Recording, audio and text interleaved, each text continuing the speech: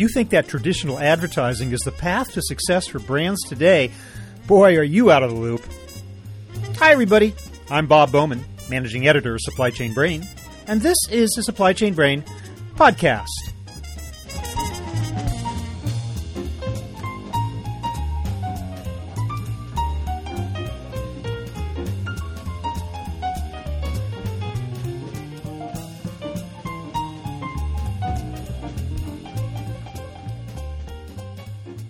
In the age of the fickle consumer, driven by social media and the internet, brand loyalty is in danger of becoming a thing of the past. That is, if companies fail to embrace the new techniques for interacting with consumers that are available to them. The truth is, we're living in a skeptical world, and brands face a big challenge in keeping their names and reputations intact. Today, we'll learn about how to build brand loyalty with modern-day consumers from my guest, Nordy Cohen. He is CEO and founder of Moosylvania, an ad and creative agency that conducts annual research on the top 100 global brands. He's also the author of a new book, The Participation Game: How the Top 100 Brands Build Loyalty in a Skeptical World.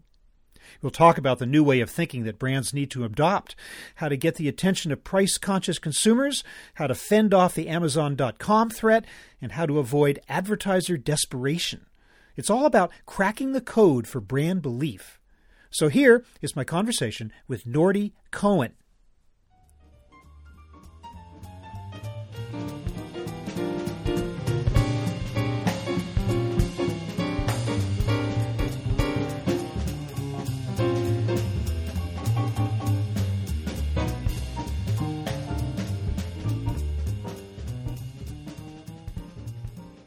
Nordy Cohen, welcome to the show. Thanks so much. Glad to be here.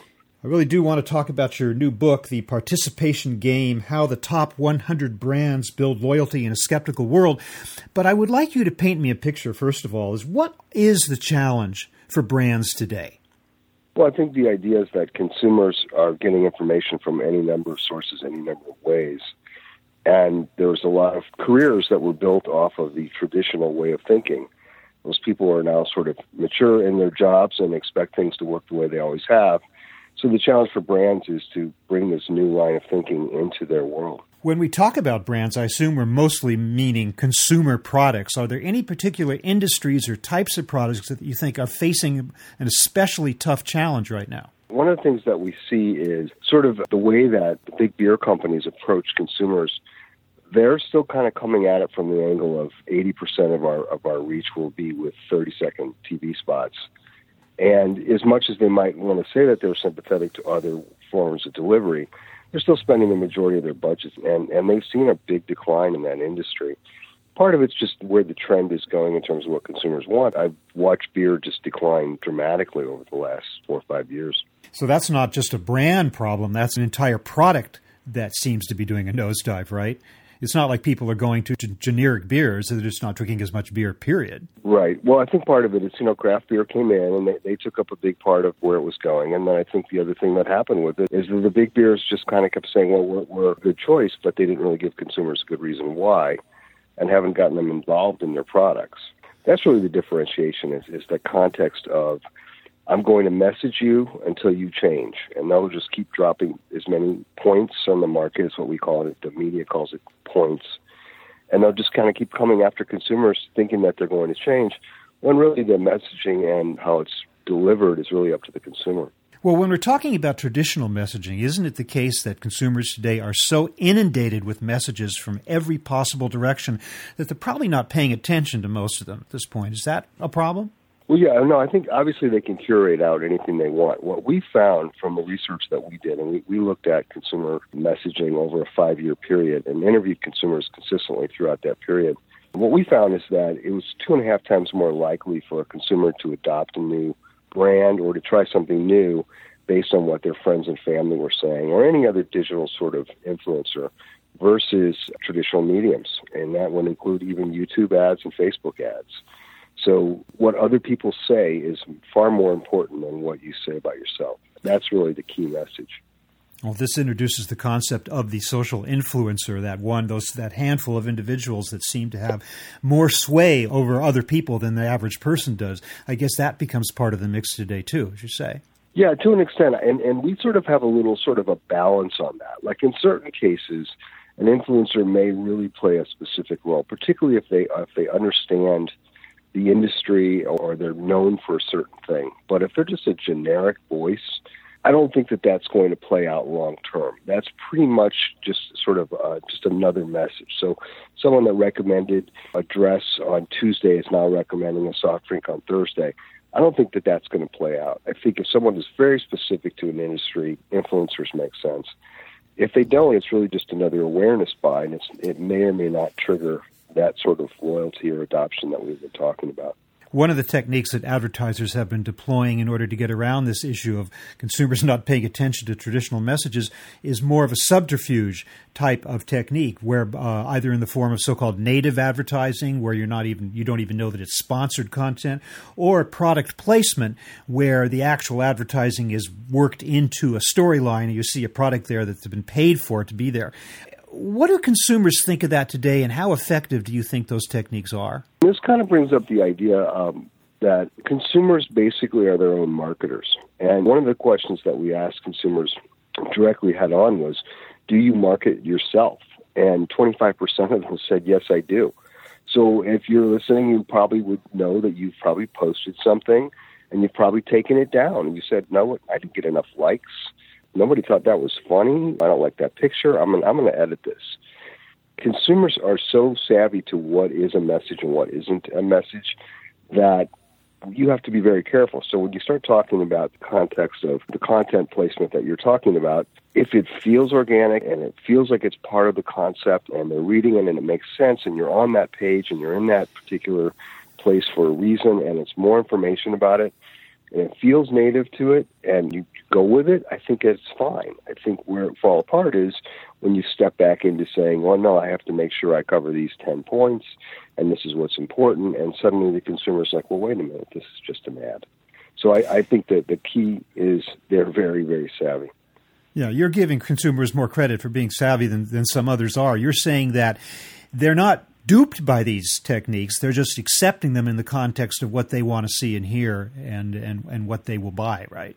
Exactly. What about the whole concept, though, of brand loyalty? There's so much out there and things change so fast. Everything seems to be tied to the concept of fashion. Do you believe that consumers are more fickle today and that there is less brand loyalty or not? Yeah, that's really been a piece of our research that we've been doing ongoing, is to find out, do you have a favorite brand and are you loyal to that brand, and how important is it to you? So one of the things that we have seen is that a high percentage of consumers are more than willing to become part of a brand and use that brand as their identity. So we're seeing big numbers, like more than 50% of consumers that say they've adopted a brand, if they feel the brand is serving them, want to continue to do it, and as well, maybe even join a community or a movement that brand may be up to. It's a fine line, but sooner or later, that consumer becomes totally integrated with what the brand is doing. You see that in certain brands. You see that like in Disney, where the consumer completely identifies with the brand. They're trading pins. They're willing to pay money for pins with the brand's logo on them. And you see it where people are willing to just literally badge the brand, wear the brand, put it on their laptop. That concept happens because consumers feel that the brand is completely in touch with them and is listening to them. Is that what you mean when you say brands need to get consumers involved in their products? Yeah, I think one of the big trends, and I think you'll see this, we certainly have a lot of examples of it, but even more so going forward, is when consumers are allowed to sort of participate in the brand and give them ideas. Starbucks does it. Starbucks has a thing where there's a site where it's like, we want to hear your Starbucks idea. And they've adopted like thousands of these ideas. The unicorn frappuccino came from a consumer. So there's things that they come up with, the consumers come up with, and they go, wow, they're listening to me. And then they make hay with that. They tell everybody, hey, this came from our audience. That seems to be what works. And, the shoe companies have done that for years, where they've allowed people to make their own shoe, or they've allowed them to design something, or they've asked their opinion. That whole context of, we care what you think, we're going to use what you have to say. And when you start talking about pure loyalists, what you do then is, once you have a following, you're going to be rolling something new out. You say, wait a minute, I've got this X number of people who have already shown they're loyal. I'm going to show it to them first. And that's the kind of thing that really makes people feel good about a brand. We barely touched on the biggest game changer of all, and that is, of course, social media. You have brands saying, follow us on Facebook, Instagram, Twitter, whatever. And I find myself personally, a consumer, kind of thinking, maybe I'm not in the right generation, but I kind of think, why would I want to follow your brand in any of these social media channels? Is it an important aspect? Do consumers today accept the idea of social media as a way to become involved with brands? So one of the theories that we talk about in the book is the idea of attention. And there's a concept that attention is the new currency. Getting attention is really hard. Our attention span is now down to 8 seconds. Microsoft came out and said a goldfish has 9 seconds. We have 8 seconds of attention span. We used to have 12. We lost it around over 4. Goldfish. I wonder where that 4 seconds went. Yeah, something in the realm of Facebook being invented. But in the context of that, what we would talk about is that it's just as easy to give attention as it is to get attention. So one of the things that we would go to social for, and one of the reasons that people really enjoy it, is people respond back to them. Brands respond back to them. So I think it's important to, if you create a channel and you have consumers following you, you find reasons to have conversations with them. I think that's what they're looking for. I don't think they're subscribing to your PR news channel. They're there because they want attention as well, and they're going to get it one way or another. You talk about the idea of advertiser desperation and how that is a bad look for advertisers. What do you mean when you use that term, and in what sense are advertisers, some of them, exhibiting a level of desperation trying to reach consumers? Well, if you think about it, pretty much anything that you click onto where you want to watch something, it's going to force you to watch an ad first. Mm-hmm. And from that aspect, the industry is truly broken because an ad shouldn't be punishment. And this has been talked about. I'm not the first one to talk about that. But the context of it is that when you have to keep messaging consumers over and over again with the same message, they basically look at it as noise and they filter it out. They're great curators. They're probably multitasking while they're watching your show or whatever they're watching. And so they're not going to pay that much attention to a message that feels like it's been repeated many, many times and is certainly not personal. How interesting that you should say that, because as far as I can see, traditional advertising up to this point, the absolute bedrock theory of advertising has been repetition. The idea that you show the same message over and over and over again, hoping that finally, maybe after 100 views, it starts to penetrate the skulls of consumers. You're saying that's no longer the case. Right. I call that the sort of military style of advertising where you literally are dropping messages on the market. You fly over the market and you just keep hitting them with messages until suddenly they make a change in their behavior. Yeah. This consumer is just way too savvy for that. Well, I mean, there are shows that I'll watch on commercial television in which the exact same commercial will appear 3 or 4 times in the course of an hour. And I find myself asking, how is this effective? Aren't people sick of this? But somehow there's an advertiser out there who feels that that's the way to reach people. And I guess you're saying that that's not, right? Well, and obviously they grew up in that world, and they're the ones making the decisions. And yeah, that's what they believe, that they keep doing it over and over again. There's going to be a percentage of consumers who are going to get it. But getting back to your question, that's why we feel like it shows a little bit of desperation, because at some point the consumer's going to filter it out and you're just wasting your money, but you're also looking like, I have to keep telling you this. Why would I have to keep telling you that? Another negative trend that you seem to be identifying here is, I think, what you describe as gimmicky tactics on the part of marketers and the way in which those are actually poisoning messages. What do you mean by gimmicky tactics, and why are those not working? Well, again, I think this consumer is very savvy. So if you don't have anything real that you're coming after them with, or you're simply trying to dangle something to make them feel like, oh, you need to come in right away, or you're trying to change your messaging around multiple ways to say the same thing in terms of you're going to get this free but pay for that. That whole context of trying to confuse consumers before you actually just tell them what you want to tell them. Now we introduce the whole area of e-commerce, and I'm wondering what impact that has. That seems to have a very threatening potential for brands, because the only brand that seems to matter in e-commerce a lot of the times is Amazon, because consumers are so price-focused, number one, and number two, so focused on convenience of shopping on the web. And Amazon, of course, beats all others in terms of convenience. It seems like they put those two criteria above the brand itself. Am I wrong in saying that, or is that a threat to brands, and how can it be addressed by brands if it is a problem? So Amazon, obviously the marketplace, allows every advertiser to sort of take advantage of all the pieces of that. I think over 60% of households have Amazon Prime. There's another number, it's like less than 40% go to church, but over 60% of Amazon Prime. So I think the consumer is going to want to use that service. But on the flip side, having a website where a consumer needs to interact with you constantly and can get updated, and you can drive them to a website that has lots of new information and features on it, is really a great feature for advertisers, because the more they get into consumer revisiting, they know what they're looking for, they can personalize what the consumer is looking for, they can do email with the consumer, they can have all kinds of interaction. To me, that's almost the same as a retail store. One of the reasons that we see brick and mortar retail stores being really noted as popular to consumers, even though they might not be doing as well in terms of the overall financial world, is consumer has an opportunity to interact with somebody, and I think websites could do the same thing. You know, one of the things that we always talk about is if you go into a clothing store, generally a good clerk is going to walk up to you and say, "Boy, you look good today. Look at it. That's a nice shirt." And you feel really good, and then you say, "You know what? I'm going to buy something from this person. They get me." Websites can do the same thing. What's the equivalent on a website? I mean, they can't see you, or I hope they can't see you and say, "That's a nice shirt you're wearing while you're shopping on the internet." I mean, what is the equivalent? They can find out your preferences, shortcut your shopping, get you some immediate response. There's ways that you can do that. I mean, Warby Parker sort of created that whole concept of you can actually get your glasses and they can look at you and fit your glasses online, et cetera. So it is more about than just price, you're saying, because if it was just price, brands would be in trouble. All brands but the cheapest brands. So you're saying there is a way that brands can continue to come to consumers with a value proposition that goes over and above simply the lowest price product. Yeah, and the value proposition is I give you more attention, clearly. I'm doing something for you to make your life better. I'm helping you sort of promote yourself and your personal brand. One of the things that we saw when we looked at favorite brands was, man, there was a lot of retail brands and a lot of clothing brands. And one of the theories that we kind of came up with was make me look good, make me feel good, keep me entertained.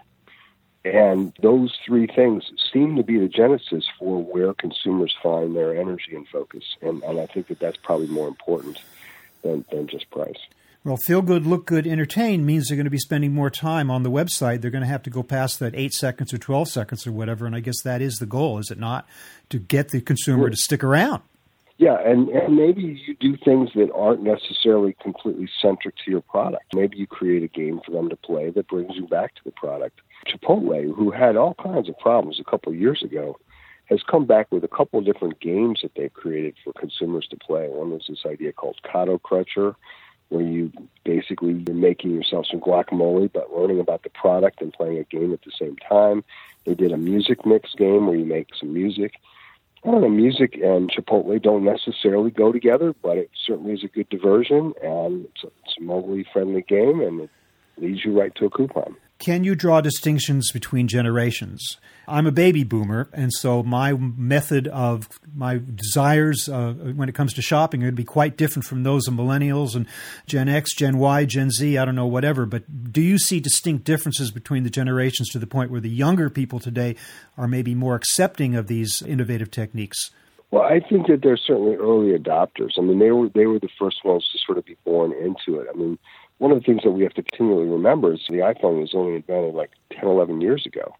So there's a huge generation that just grew up sort of intuitive to this entire style of messaging.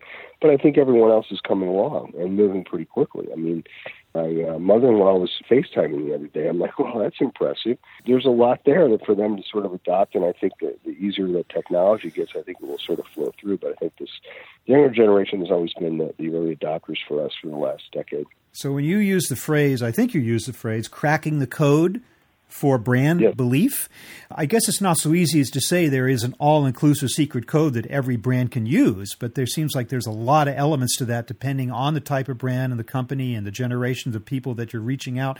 It sounds like a little more complex than that. And our theory has really kind of come down to, as we looked at every part of it, what we saw was this sort of concept of participation sort of becoming the great denominator. And all the brands that were coming into our survey and coming into our world as being top leading brands off the top of consumers' head we're doing things to allow consumers to be part of their brand and to participate. And that seems to be, I think, the factor that is going to make a change for brands going forward is don't talk about yourself, talk about them. I have to ask you one more question, and this is a question that people below a certain age will not know the answer to, but your agency is called Musylvania. Would you please enlighten us as to where you got that name? So I started this agency 14 years ago, and before that I was owner of another company that sold out to a big holding company, and I needed to start over again, and I knew this story that in 1962, Jay Ward, who created basically Rocky and Bullwinkle, created this concept that Bullwinkle would have come from Musylvania. He wrote it into the show. Mm-hmm. He rented a Chevy van, and he drove around the U.S. soliciting statehood for Musylvania to become the 51st state. He had a Bullwinkle character, and a guy with a Bullwinkle outfit on, and a PR person. They drove around the U.S. They ended up on the White House lawn in November '62. They jumped out and yelled, "We demand statehood for Musylvania," and it was not going to happen that month because it was clearly the Cuban Missile Crisis, so they yelled at each other, and they jumped back in the van and drove away. And the PR person wrote it up, but it was really a gifted idea. I mean, this was the early '60s, and it was the first real normal marketing event, promotion. The guy's driving around, he's doing all this stuff. So I needed statehood for my new agency, which we formed in '03. So we formed Musylvania. Didn't exactly go yelling on the White House lawn, but maybe the equivalent. Okay. All right. Well, the book is called The Participation Game, How the Top 100 Brands Build Loyalty in a Skeptical World, by my guest, Nordy Cohen of Musylvania. I will, in the show notes to our episode, link to how our listeners might get a copy of that book. So, Nordy, I want to thank you so much. I've really enjoyed speaking with you about this issue of the plight of brands today and how they can stay alive and thrive in the future. Thank you very much for speaking with me. Awesome. We really appreciate it. It was a lot of fun. Thank you.